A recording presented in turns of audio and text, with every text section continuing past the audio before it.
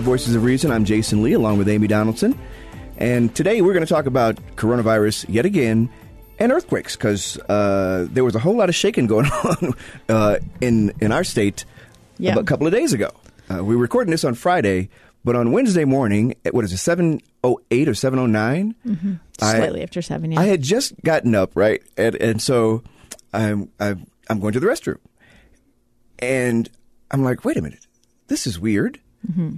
And I literally, we have a water closet, so I put my hands on either wall so that I don't, and then because I literally thought there was a truck that was it was rolling down my street for some reason and just going to crash into my house. Yeah. I had never experienced anything like that in my life. Well, I grew up in Alaska, so I had experienced it before. Oh. And but I wasn't sure. We live by I-215, and I had the same thought you did. That's an awfully big semi. Because I wasn't, my feet weren't on the ground. I was sitting on a bar stool. I was actually just doing a little journaling. I had taken care of my dogs and was talking to my husband before he left for work. And he said, and my nephew was in the room. I said, what is, because it looked like the top of our house was shaking because all the lights were moving. And he said, it's an earthquake. And I said, oh, it is an earthquake. And then my nephew kind of looked at us like, what should I do? Which direction should I run? Right. And I'm just thinking, because it went on, I don't know, 10 or so seconds. And I thought, should we get under the table? I mean, we were like pretty mellow about it. And, wow, you were way cooler than I was. And afterwards, I knew it was about, because I'd had this experience before, which, frankly, the first time I had it, I was a kid, and it was terrifying. And we did get under our desks at school, and it was about a 6.2. And so I knew this was smaller than that, but I didn't know. We had no idea. Like, you don't ever know how far are you from the epicenter, so you don't know if what you're experiencing is the peak of it or a ripple effect. Right. So it turned out to be in Magna, which is about 8 miles west of us.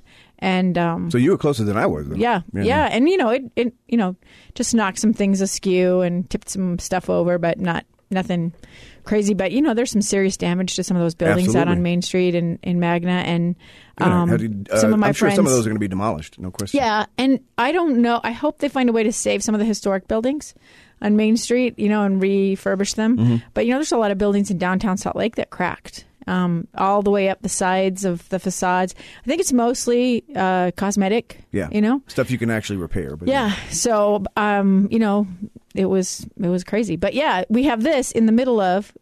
And I actually put this on Twitter, in the middle of all this coronavirus outbreak. And in the very first press conference, when we had our very first patient being treated here in Utah, we had a press conference. It was late at night, lots of media. I didn't know anybody. I think that all the media were unknown to me, except the KSL people. And a gentleman asked, how will you treat these cases, or how will you deal with this infectious disease sort of unit that they have created out at IMC? If there's like an earthquake or a fire or something like that. And we all kind of just sat there because it seemed like such a bizarre question. Right? It was like, and they just said, we'll just, cross that bridge when we get there, and kind of didn't really answer it. And little did they know. I did think of that as I was out running that morning after the earthquake, and there was a lot of aftershocks. I think we were up to 120 or something. It was a crazy I only number. felt the early morning one and the afternoon one. And actually, the afternoon one, I was in the newsroom downtown, and again, you could kind of tell it started to happen, and you kind of perk up because otherwise it'd have been perfectly fine, and you thought, okay, how bad is this going to go? But like when you watch it on television, of course, it's never real. But the idea though is the first one lasted, I would say, 30 seconds, maybe. No, where I was much shorter. They said. Okay, maybe it was. USGS said maybe it just seemed longer because I never had one. And then the second one was even shorter than that. Yeah. So, but one was 5.7 and the other one was like 4 point something. Yeah. And that was the one shortly after noon or something. Right. It was like 112. But I felt them all throughout the day. Did you? See, I never felt anything. I never felt any of the aftershocks everybody talked about.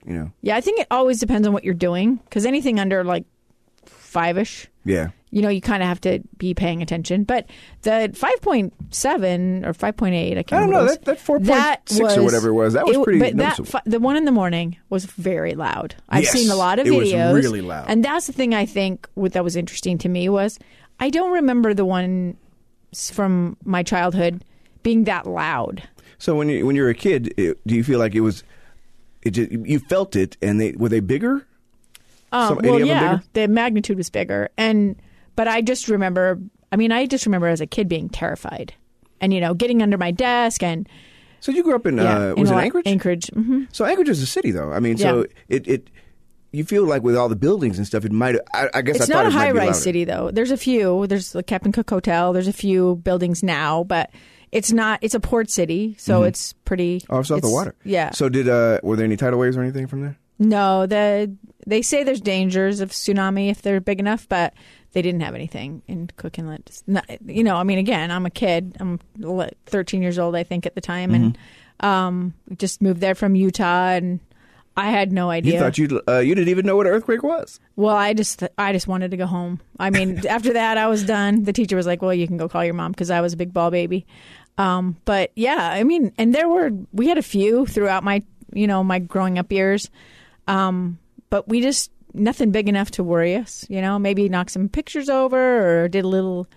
Like I said, cosmetic damage, broke a mirror, something like that. So they were at least as strong as the ones you felt on Wednesday morning, right? Absolutely. Yeah, they were stronger, And you still, even though they were stronger, you weren't afraid?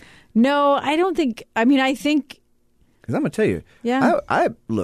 I like to believe that I'm a courageous, brave guy. Yeah. But when I felt that sucker, I'm like, I'm wondering, is my house going to fall in on me? Well, when I was downtown, I was really worried. Here's the thing that I would say. I would feel, I think these are all reminders, the coronavirus, a lot of things in the recent couple months. Reminders that we're not that important. To the whole of things. We are a blip on the screen. Yeah, and so that is both a comforting and a distressing reality, right? So you like to think that you matter to the world and you matter to God and all of that, but I think that's a reminder that if something falls on you and you get squished, the world's going to keep on turning and people are going to keep on doing what they do. But I also feel like that's kind of a comforting thing in that. The responsibility that you feel sometimes as a parent or as a person who cares about other, have other family members you care about. Maybe you're taking care of your parents or whatever. That dissipates a little because you think, you know what? If I'm not here to do it, they're going to be okay. Somebody's going to be okay. Somebody's going to do it. Yeah. When we come back, we're going to come back and talk about what's new with coronavirus. Which especially I guess here in Utah. It's certainly and around the world. I don't know when this is going to end, but it is certainly in my lifetime. I just believe it's the biggest thing that's ever happened. Mm-hmm. I mean, and we'll be talking about it, forever. You're listening to Voices of Reason.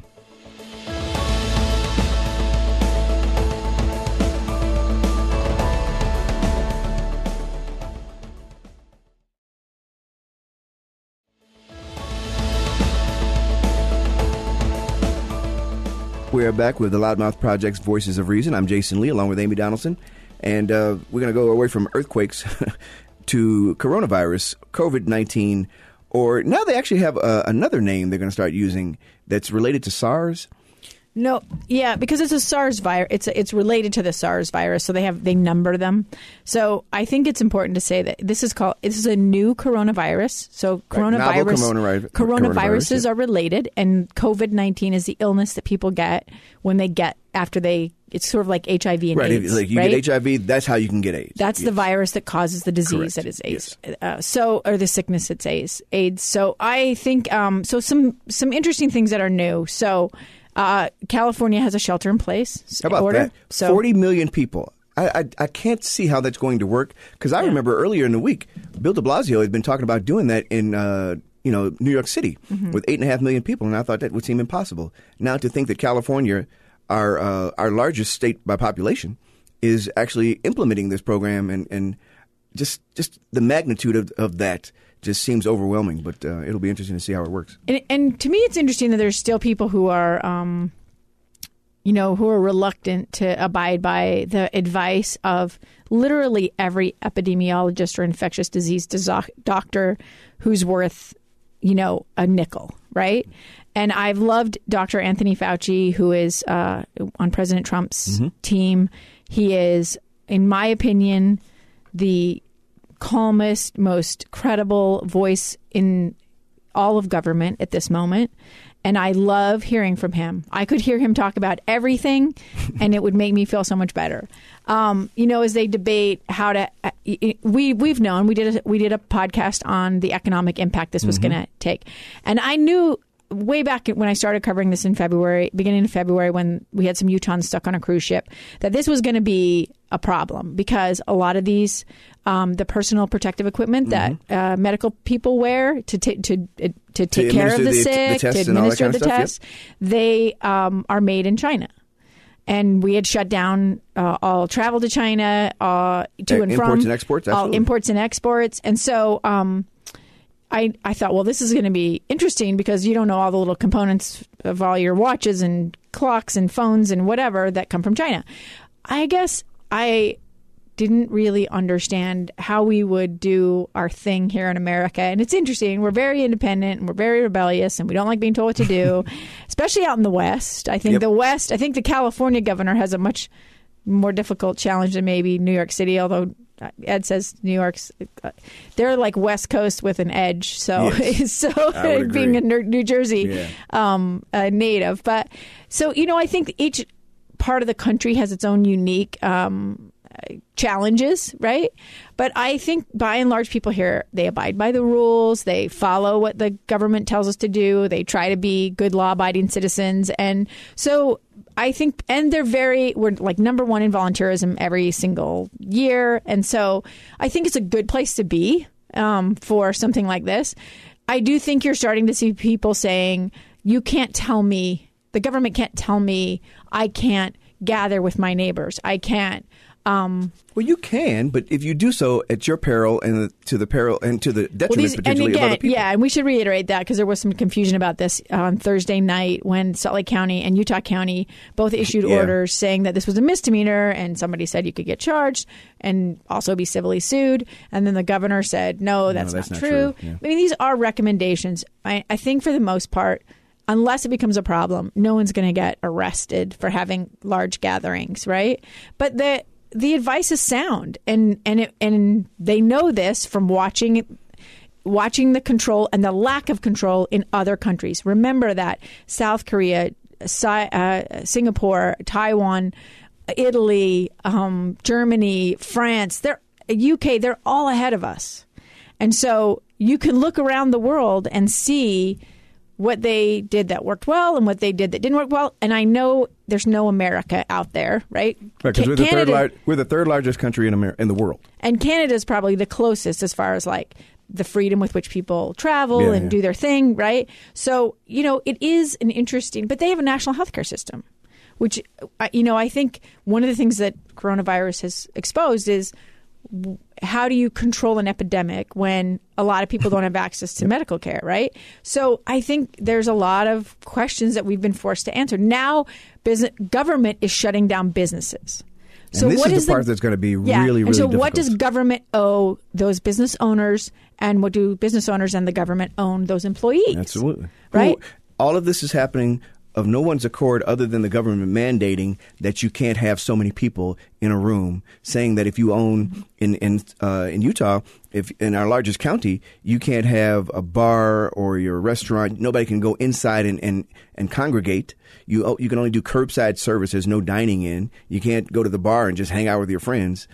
This kind of thing, though I recognize why they do it, there's part of me that says they may create a bigger problem, economically speaking, later on, because all of these people now, there's tens of thousands of people, and I may be underestimating this actually, who are no longer have a job. And so they don't have, and all these businesses, their revenues have diminished significantly, which also means that there's few tax dollars coming in. So we're putting ourselves in a situation where it costs us a lot of money to keep this engine running, and we're not getting the money to come in that's going to help us do it in a way that is, fiscally sound. Well, I don't think we were fiscally sound going into this. I know everyone loved the economy going into this, but we've talked about it before, you and I. This deficit was a problem. And there's been maybe 6 or 7 Congress people, Ben McAdams among them. I think Mike Lee's been among them saying, or maybe I think Mitt Romney actually did, saying if we don't get this deficit under control, this is a national security issue. And now you can see this is basically the equivalent of your family being completely extended on credit card and all your debt. You're maxed out debt-wise. And then you have this emergency. Yep.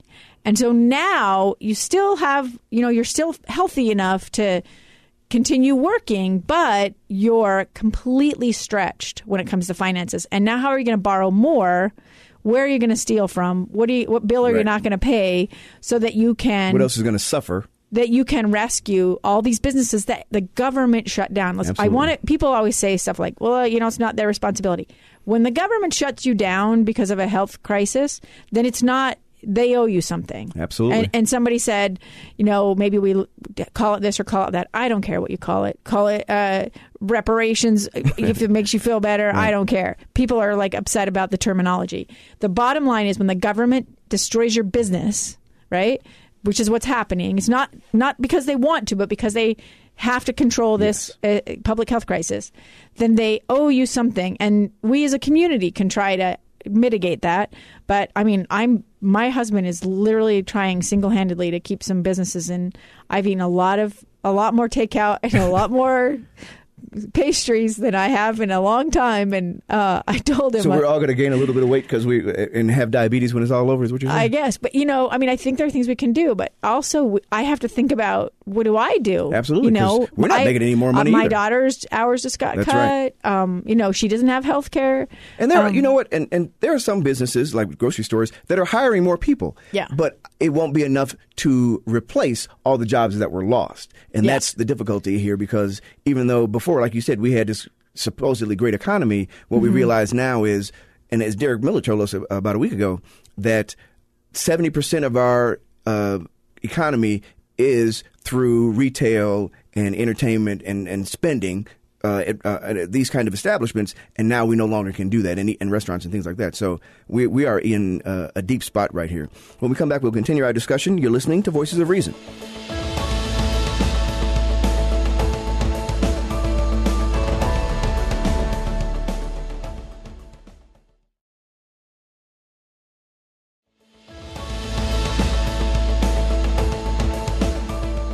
We are back with the Loudmouth Project's Voices of Reason. I'm Jasen Lee, along with Amy Donaldson, and we're going to kind of switch gears a little bit here. And, now that we know that we're going to be in this coronavirus kind of limbo to some degree for at least the foreseeable future, we want to talk about what do you do to kind of manage this situation when you can't go out and do as much as you're used to doing, and you want to still be, engaged with your family, yet not overwhelmed by the fact that you don't have school to send your kids to anymore. How do you help them learn? No, there's a completely different reality. So first of all, I have friends who we have a friend, Jared Eborn. He's about to have a new grandson.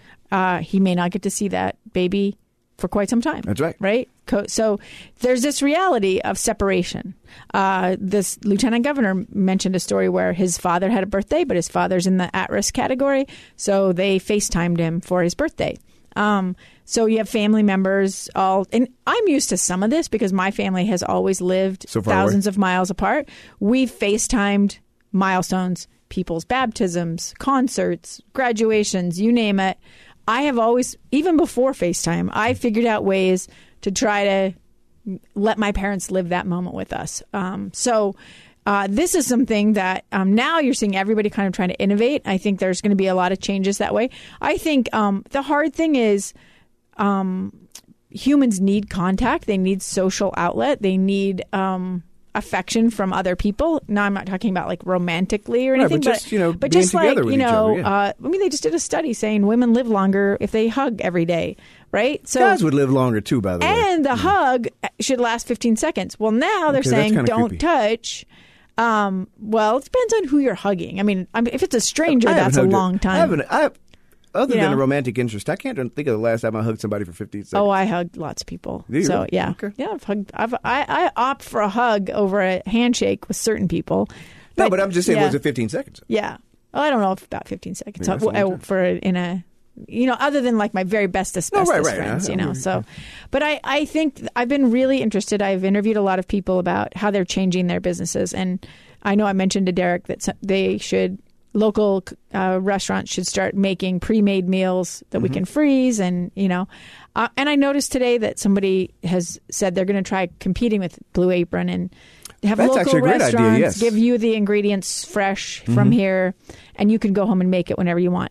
I think those are fantastic ideas. These are ways they're evolving. You had Schmidt's Pastry Cottage giving out 2 loaves of bread, 1 loaf for you, 1 loaf you could give away, That's right. and then a lot of people were donating money. But a lot of people are doing the gift cards. Yeah, and the which is a gift good cards, though, are not an innovation. Like, the gift cards will keep people afloat, and I think it's a good idea. But I am interested in a lot in how businesses are just adapting, how they're going to change the way they do things, right?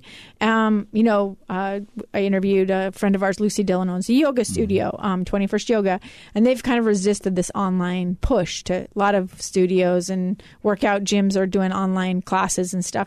And now they're doing it because they have to.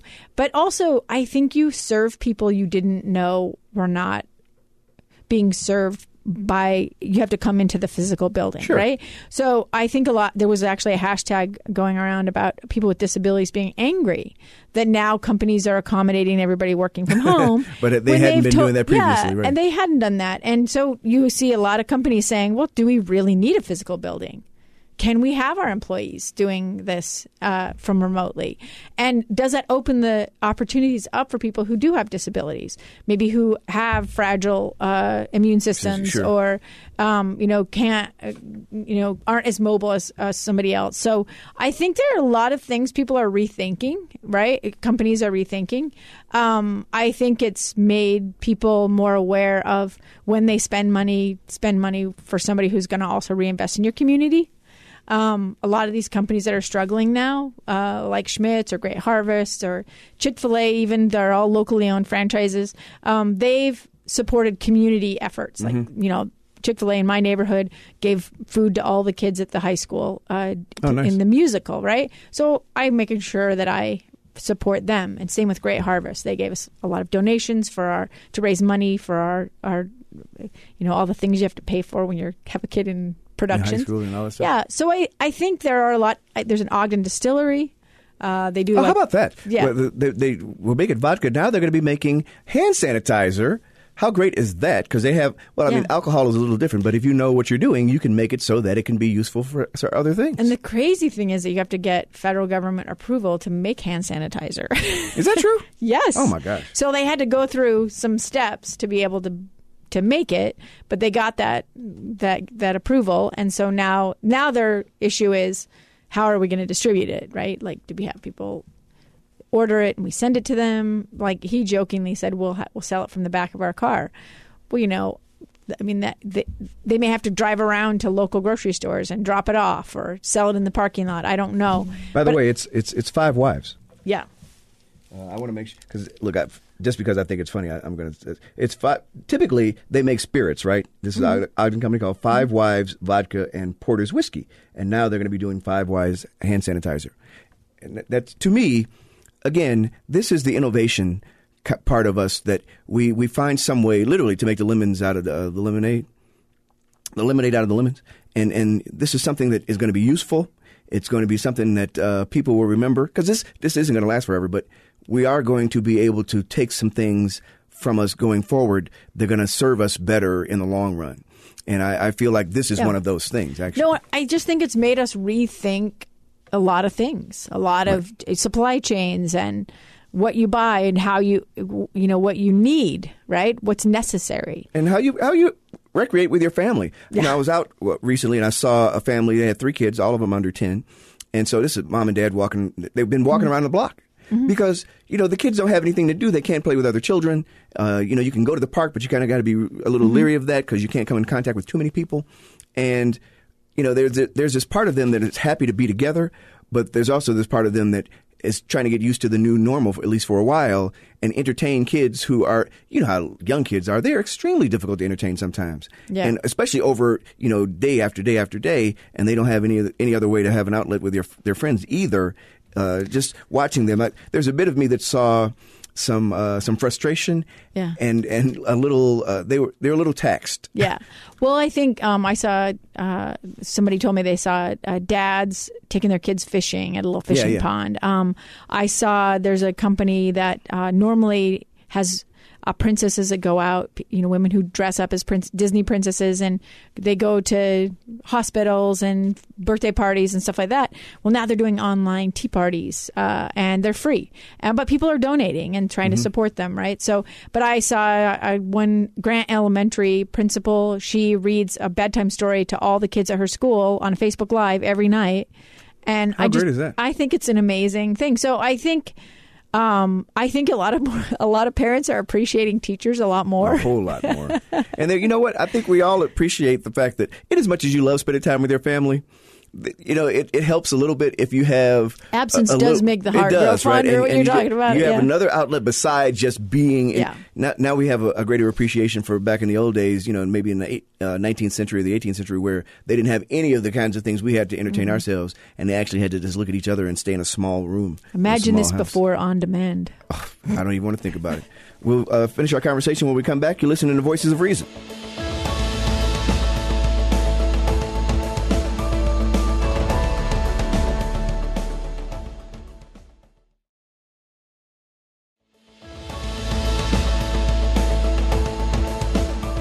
We are back with the Loudmouth Project's Voices of Reason. Amy Donaldson, along with myself, Jason Lee, and we're going to switch one more time and talk a little bit into politics because, so much of this is just where you are. You kind of experience what's happening with this coronavirus. But nationally, the federal government is having, Congress is having an issue. The White House is having issues trying to keep up with this and figure out a way to manage this the best way they can. We have elections that are going on. Absolutely. And we have local elections, right? So are there going to be conventions? Some primaries have been postponed or canceled. So how do those voters get to cast their votes? So there are, and where all focus was on these debates and these town halls. I mean, the last Democratic debate was no audience, which I actually preferred. There's no clapping in between and all that stuff. And they actually have the discussion. I feel like too much politics. Politics has become too much like sports, right? And so agree. If we take the audience out and the big applause, I mean, we already still have the viral crap, which we're never getting rid of, I'm convinced. But if we could just actually have conversations and have people answer questions and hold their feet to the fire and have good exchanges, I think it's been interesting just these daily briefings that politicians have had locally and nationally. I think you see more and more completely when it's just this question and answer type of situation. But, so you have the president who's already secured the Republican nomination. You have Joe Biden, who's well in the lead. I believe he's more than halfway there. He's over halfway there. Yeah, he won the last big primary day. I think it was supposed to have 5, but it had 4 primaries, and he won all 4. And so there's some discussion now about what Bernie Sanders would do. Tulsi Gabbard dropped out and endorsed Biden. I thought that was interesting. I think that it's interesting. And again, I'm not a devoted member of the Democratic Party, so I'm observing this as an outsider. That they have really coalesced around Biden, right? Because they see where this is going. Yeah, and I think that. Obviously, I wished they'd picked a different candidate. However, but I wish the Republicans in 2016 had picked a different candidate. That's right. So, I think that it's interesting to me to see the difference in what the Republicans did in 2016, where they basically just fought. I mean, Ted Cruz and Donald Trump really fought till the end, even after it was clear he couldn't win. And then you have, and I don't remember Trump getting a lot of endorsements along the way. Not initially. They did fall behind him when it came time when it came to the national. Yeah, once he got the nomination, they absolutely did. And so I think that's an interesting dynamic. And but it's just been interesting to try to watch it and worry about it when the country is in this health crisis, right? And I don't know what impact that's going to have. I mean, you're going to see unemployment go from like the lowest that it's ever been in 50 years. Right now it's under 4%. It's got to go up. But it was lower than that. It was like the lowest since... No. I'm just saying nationally it was under 4%, but in some states it was under 3%. But if you just imagine today that this month you got to feel like it's probably going to go up to around 7%. Yeah, and they said it'll go as high as 20%. That's the estimate. 20%. 20% unemployment. And here's the thing. That is a nightmare. President Trump said this could go, and I've believed this for quite some time. Everybody's like, well, in 2 weeks we're going to reevaluate, and everybody's talking about what we're doing in June. And the president said 4 or 5 days ago, this is probably going to go on through July or August. And I think that is my greatest hope is how when it ends, because I think it very well could go on longer, because as you see, these things are waves and they last a few weeks and you have to do a lot to mitigate them. Right. And there are states that are just barely having their first few cases. And we're lucky because so far it's under 2%. Mm-hmm. I mean, overall, the amount of fatalities. Yeah. And so we hope we can manage it that way in the United States. But, and in Utah, and by the way, if he happens to be listening, I wish the best for Ben McAdams, who was one of the first, he was the first member of Congress. Second. Yeah. Florida senator, that's Florida congressman was first. So I think he was first by like 6 hours. So these two gentlemen on the same day announced that they were they had tested positive for the coronavirus. So now they're in treatment and just kind of being self-quarantined. And, I have full confidence that both of them will recover and, kind of go on with their careers. Mm-hmm. But, when you look at that, this is how it affects everyone. It doesn't matter necessarily, what your status is. It is just something that if you happen to be in a circle where somebody has been exposed, it can expose you. Yeah. And to this end, we have to figure out how, as a country, we manage to help everybody get the opportunity to have the best health care available to them. Yeah. And that's the difficulty, because right now it seems as though the people who, are in the elite, economically speaking, they have a higher ability to get, or a greater ability to get to good treatment. And then oftentimes people, if they do succumb to it, it is because they had some other illness to kind of go along with it. Yeah, but so here's the thing. This has exposed a lot of things, but it's also exposed, like, look at all the NBA players with no symptoms, and Idris Elba was the same way. Yep. No symptoms, and they get tested. And then you have these people who have symptoms, and there was a doctor who was on KBD's special on Wednesday night who said, I had two patients. One met the qualifications and could get tested. The other one, I'm fairly certain, had COVID-19, but I could not get them tested because there are not, and the issues with testing are complicated. I've written about it, but basically there are not enough tests. There are not enough equipment for healthcare workers to wear and administering those tests, and there are not enough reagent, which is a chemical they use to process the test. So you can solve one of those problems. You still have two others, right? And some of those the reagent issue is much more difficult. So there's no end in sight. Like maybe in a few weeks we'll see a different scenario with testing, but I think the problem is that right now is when we feel like it's critical. But so you see people who are rich and have no symptoms getting tested, and you're like, wait a second. Yeah. And I saw the Clippers that said no, they wouldn't test them. They wouldn't test their players unless they had symptoms. Their players and staff would not be tested, and I actually appreciated that. I thought here California is in the throes of, one of the worst. Them, Washington State, New York, New Jersey, somewhat Florida. Those are the worst places right now. That they would say, you know what, save the tests. If we take them, there's not a test for someone else.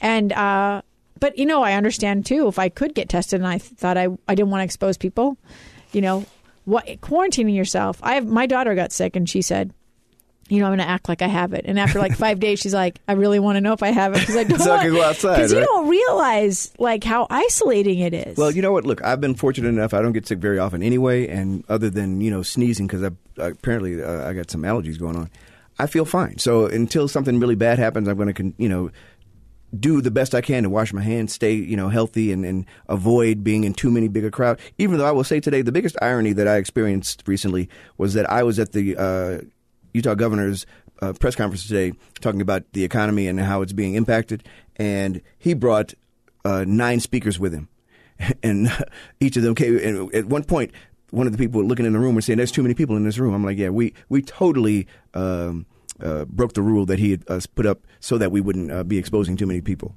So hopefully we get this going, in a fashion that is manageable. But until then, all of you out there, be careful, wash your hands, stay inside as much as you can. Try to limit your exposure to other people because, until we can manage this, it can be a pretty big health hazard. Join us again for the next episode of the Loudmouth Project's Voices of Reason. If you have any comments about the show, please contact us via email at voramed@gmail.com or at vorjasenl@gmail.com. You can also find us on Twitter at ADOnSports and at JasonLee1. Our show's Twitter handle is at VOR Podcast. You can check out our Facebook page and also find and subscribe to free episodes of our podcasts on any of the places where you can find your podcasts, Spotify, Google Podcasts, or other places. And be sure to review our show as well. We love to get your feedback, and it helps us grow our audience. Until next time, I'm Jasen Lee. When you engage in passionate debate, do your best to keep your dialogue civil. Try to be the voice of reason.